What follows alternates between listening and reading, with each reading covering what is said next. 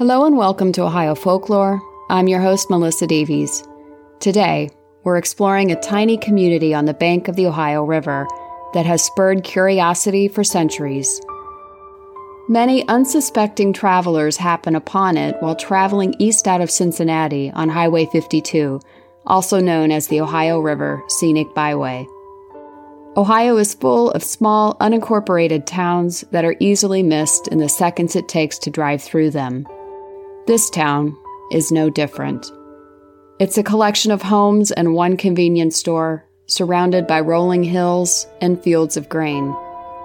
So why even discuss it? What mystery could possibly exist in such a mundane and ordinary place? Well, what would you think on seeing a sign declaring you were entering Utopia? That's right, Utopia. The name refers to a fantasized community where all is perfect, where peace and prosperity reign. Could it be possible that this mythical concept, first defined by philosophers in the 16th century, actually exists in our home state of Ohio? Do the handful of residents there enjoy a life free from worry, stress, and all the ills of the human condition? If so, how has their secret been kept for so long? Or is it possible that someone just came up with a great name and slapped it on a sign? I mean, there's plenty of examples of that, right? Think of Hell, Michigan, Knock'em-Stiff, Ohio, and Oddville, Kentucky. I suppose that might win points for creativity, but that doesn't mean there's any real folklore behind the town, right? Nothing is further from the truth. This once undeveloped and nondescript location, about 35 miles east of downtown Cincinnati, would become an obsession for a series of cult-like groups, each bent on their own way of creating a world unto itself. Each defined their own rules, determined to create an atmosphere of total peace, love, and great fortune for all. So what happened exactly? Was Utopia ever utopic? The answer is somewhat. The story I'm about to share with you is divided into 3 chapters. The details are verified in the historical record. I couldn't make this stuff up if I tried, folks. So without further ado, let's dig into the curious history of this simple yet enigmatic road stop along the Ohio River. Utopia, Ohio was first founded in 1844 by the ardent followers of a French philosopher named Charles Fourier. While it might be hard to believe in these days, intellectual thinkers like him were admired and adored. Fourier was viewed as a utopian socialist. This philosophy developed out of the French Revolution, when lower classes of people rose up against the few that held power and overthrew them. This sea change and power struggle brought about new theories among intellectual thinkers like Fourier. What if a community was founded on the principles of eliminating class? There'd never be a need for another revolution. This thinking was truly radical for the time. What if all members worked cooperatively for the common good from the start? Wars would never begin. Poverty would not exist. All social ills would vanish. It was these bold ideas that caught fire in the hearts of a group of 19th century Ohioans who dared to create their own utopia on the northern bank of the Ohio River. To get a sense for how Fourierism, as it was known in those days, was understood at the time, let's review an article published on January 3, 1843, by the Democratic Standard of Georgetown, Ohio. This newspaper was located only 14 miles northeast of what would eventually become the Utopia settlement. The article begins by lauding Fourier's inventive and enthusiastic brain. It was the accumulation of individual wealth that pitted person against person that made people view one another as the opponent instead of the comrade. Communal living, where everyone shared the fruits of everyone's labor and all enjoyed the same resources, would lead to a state of eternal happiness, free from society's worst ills. The article went on to list a number of prosperous settlements across the country that were founded on these principles. They included communities in rural New York, Massachusetts, and Pennsylvania. Should these communities continue to succeed, the article predicted that the utopian socialist movement would spread worldwide. Why shouldn't Ohioans enjoy the same prosperity? It asked. A real-world experiment was the only way to convince the masses that this was the way to go. Some group of locals likely read the article and must have felt a sense of wonder. But even more to the point, they must have felt challenged. They would answer the call and dare to create their own utopia in their midst.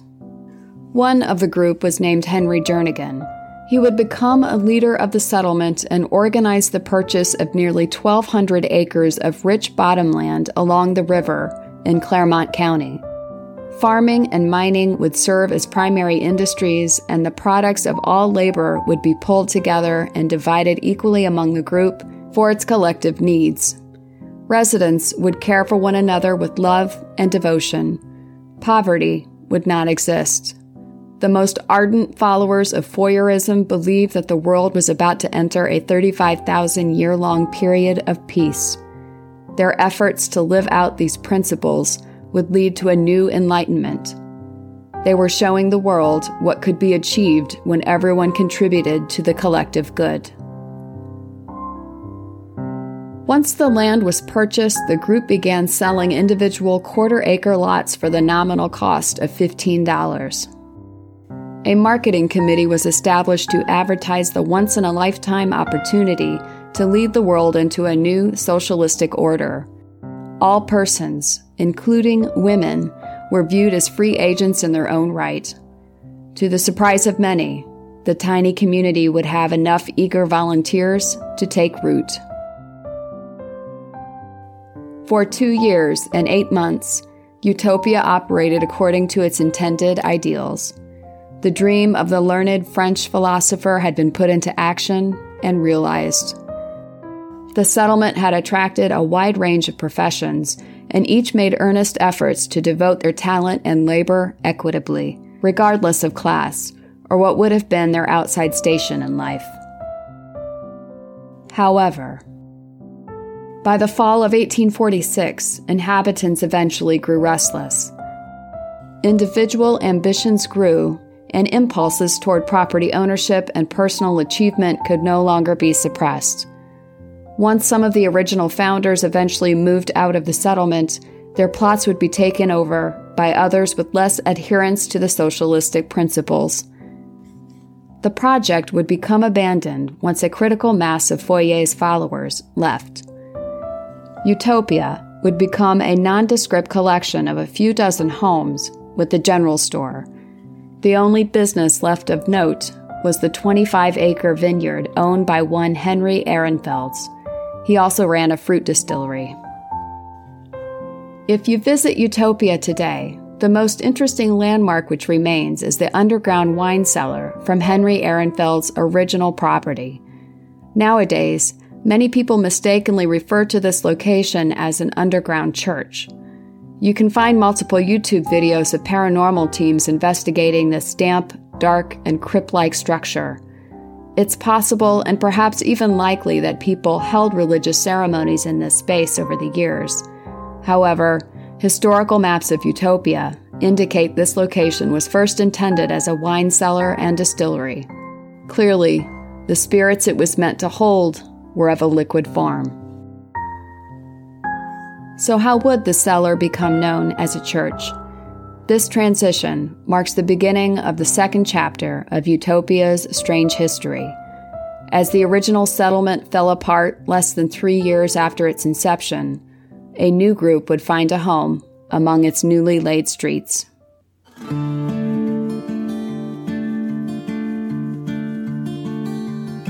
For those of you listeners who've heard the Ohio Folklore episode on Gore Orphanage, you'll recall the religious movement of the mid-19th century called spiritualism. It was a very popular mainline faith at the time, which embodied many principles. Primary among them was the belief that our deceased loved ones remain in spiritual form. and that we have the ability to communicate with them through religious practices. One ardent spiritualist of the time went by the name of John Otis Wattles. He was a prim, dapper, and well-educated man from Connecticut. When he and his wife Esther learned of the largely vacant Utopia off the bank of the Ohio River, they jumped at the chance to fill it with a group of fellow spiritualists. These newlyweds had been married only 2 years earlier in Clinton, Ohio, near Cleveland, and had not yet had children. They had become early supporters of women's suffrage and were vocal abolitionists. John, in fact, was president of the Ohio Anti-Slavery Society. These views were radical for the time. It's not hard to imagine why the idea of a vacant, secluded community was such an appealing option.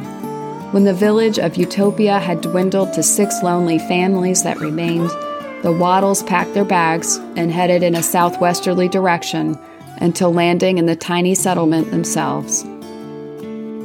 They would bring with them an entire community of followers. The group was overjoyed at the chance to create a community where they could practice their religious values away from the confines of larger society. Among them were both whites and blacks. Integrated communities were simply unheard of in the days before the Civil War. This group prided itself as ahead of its time when it came to the radical acceptance of all human beings, regardless of gender, race, or class. Many still identified as Christian, but practiced as spiritualists. This means that they proclaimed to love one another as Jesus taught. But they were also known to hold seances, sacred candlelit gatherings for the welcoming of spirits among them. The underground wine cellar became the perfect place, eerie and tomb-like, to hold these seances. Some claim that the spirits conjured up in that place remain, whispers and shadows of people who once were.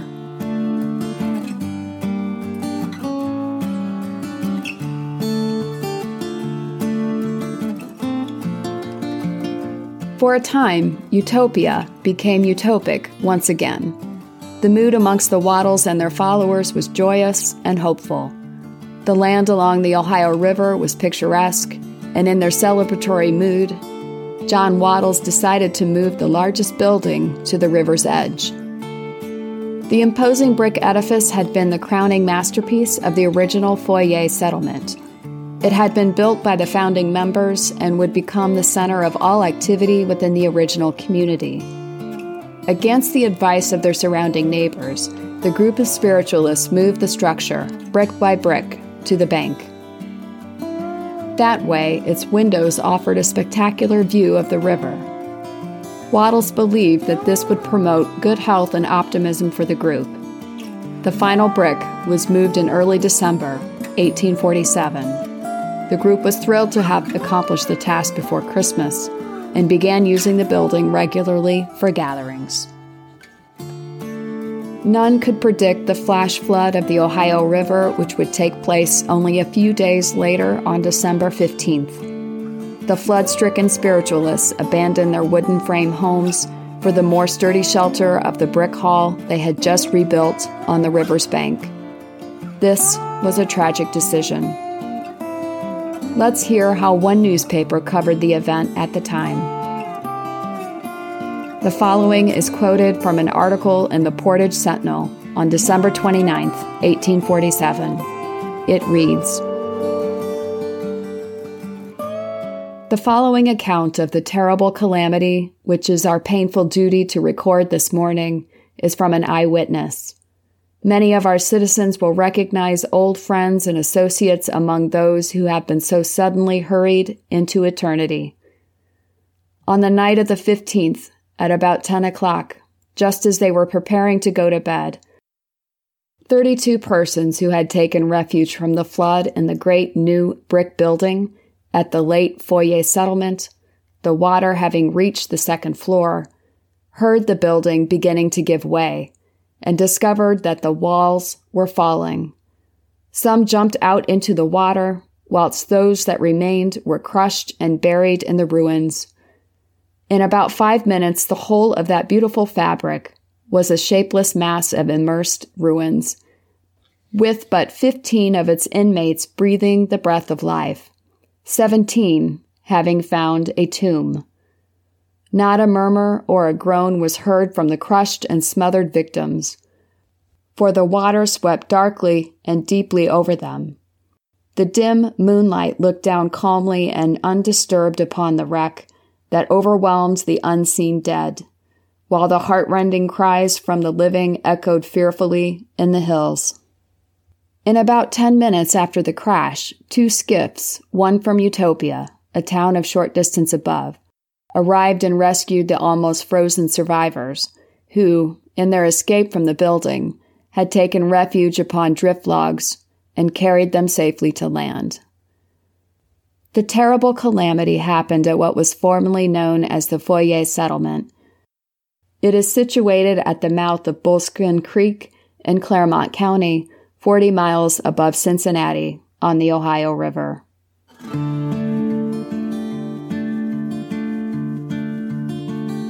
The article went on to list the victims' names, including their races, a good number of which were listed as colored. The group also included recent immigrants, various professionals, and businessmen. This group of spiritualists was a diverse one indeed by anyone's standards. Locals from Clermont and Brown counties came to the site to aid with the cleanup and recovery. Communities further downstream, some of which were on Kentucky's side of the river, recovered the bodies of drowned victims. Folk tales about ghostly apparitions hovering over the river's surface near Utopia and further downstream remain today. The stories state that smoky and swirling mists are known to rise above the water and slowly take shape into human forms. These claims are more frequent when the river is high and the waters are raging. Are these lost souls still desperate for a rescue? Or have they crossed into the spiritual realm that they so often claim to communicate with in life?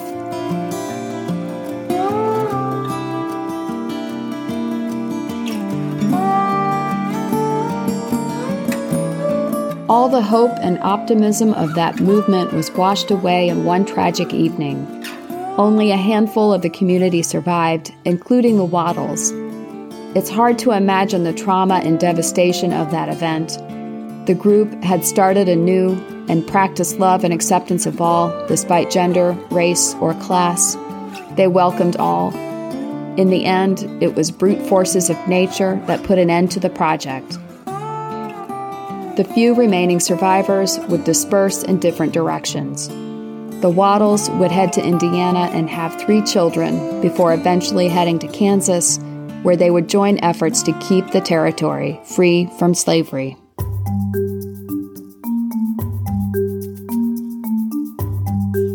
And with the second trial and failure of a utopian society, you might think that these attempts to create a true utopia would die away. But a third attempt would be made, and this time with some measurable success. A direct descendant of immigrants on the Mayflower, a man by the name of Josiah Warren, would try his own hand at making Utopia live up to its name. He was a successful businessman in Cincinnati that owned a lamp factory. He had invented a new lamp that burned lard and was more effective and efficient. He also invented the cylinder printing press. He was a brilliant entrepreneur in his own right. Even with this success, Warren found himself pondering whether he could devise an economic system that would promote a freestanding society. Warren had known of the Foyerists, who established the first settlement. He had attended one of their marketing presentations on the venture that had been given years earlier in Cincinnati. Warren had interrupted the presenter and told the crowd that their settlement wouldn't last 3 years. In the end, his prediction was short by only 4 months. Josiah Warren had foreseen that the original settlement founded on Foyer's principles would fold. History would prove him right.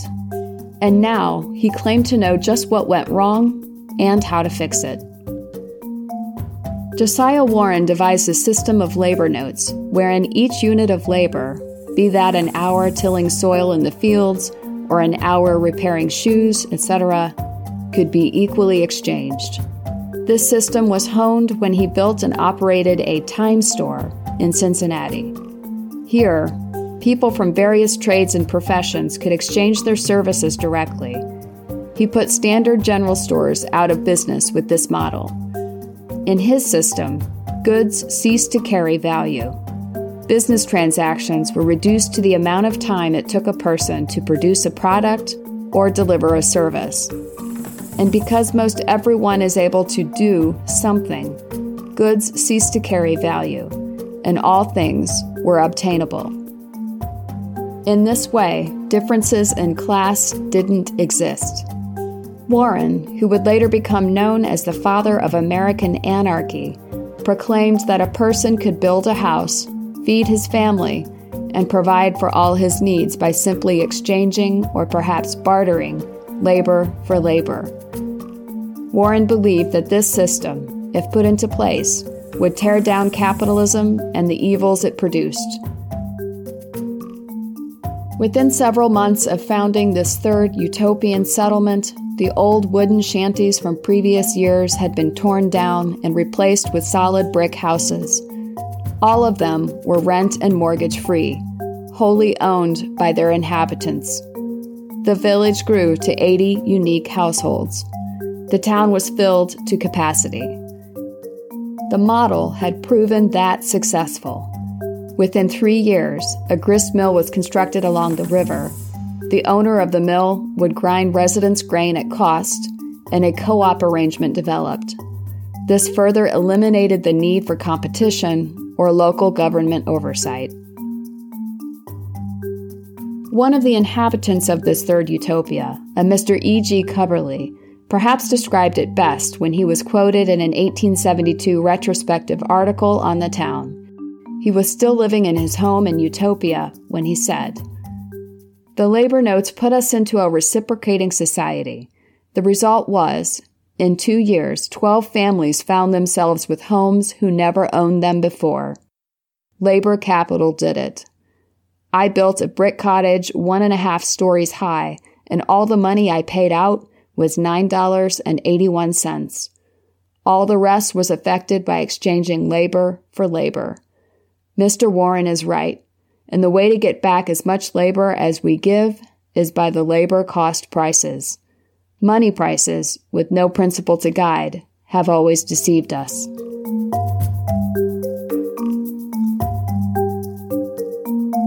This third and final attempt at utopia was arguably the most successful of the three. By 1872, the community had survived over 20 years under these principles. So what happened?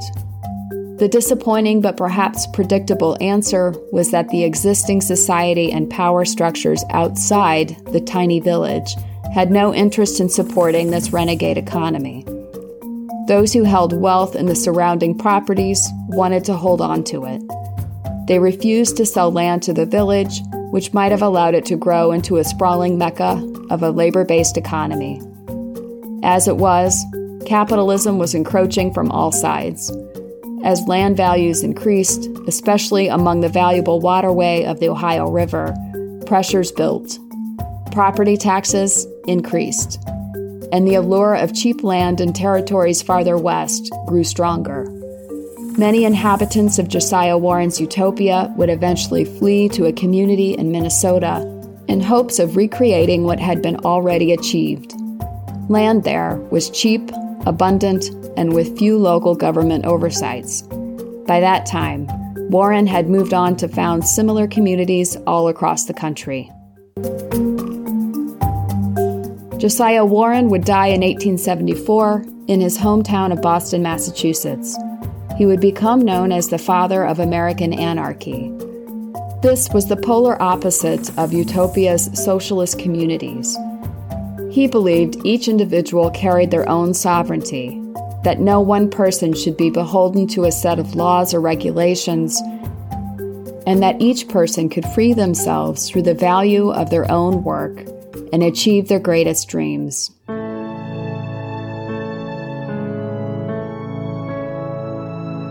So what are we to make of this unassuming speck of a town, lying sleepily along the Ohio River, which parallels Route 52, the two-lane highway that bisects the community? I'm sure many locals have driven through countless times and have never known the importance of the grounds they're traveling. For reasons which remain uncertain yet today, this mundane location has drawn dreamers and philosophers. It's provided an opportunity for the most daring among us to put our most passionate beliefs to the test. We can argue as to the degrees of success taken by each attempt. And in hindsight, we can easily point to flaws and shortcomings that brought about eventual demise. That's one of the great things about history. We all know how it turns out. You and I can easily sit in a place of judgment. Of course, the people who attempted the impossible in Utopia, who wanted to create a community altogether different from the rest of the world, had no idea what the outcome would be. All they had was a belief and the gall to try to put it into practice. Some beliefs were rooted in deep philosophical leanings. Some were rooted in the passion of faith and the idea that some forces are more powerful than ourselves. And lastly, some were rooted on the idea that we are each our own economy, that we can exchange work for work, and the world can be at our fingertips. I, for one, am glad that they tried, even though they failed in the end. It goes to show the value in searching for ways of living that are outside the box. These people came to this tiny Ohio village with dreams of proving a concept, with no guarantee of success. May we all have the courage to put our own dreams to practice. In the end, it's really what life is worth living for.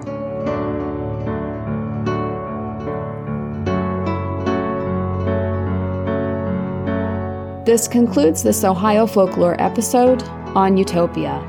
Thanks for listening. If you enjoyed it, please rate, review, and subscribe to Ohio Folklore on your chosen podcast platform.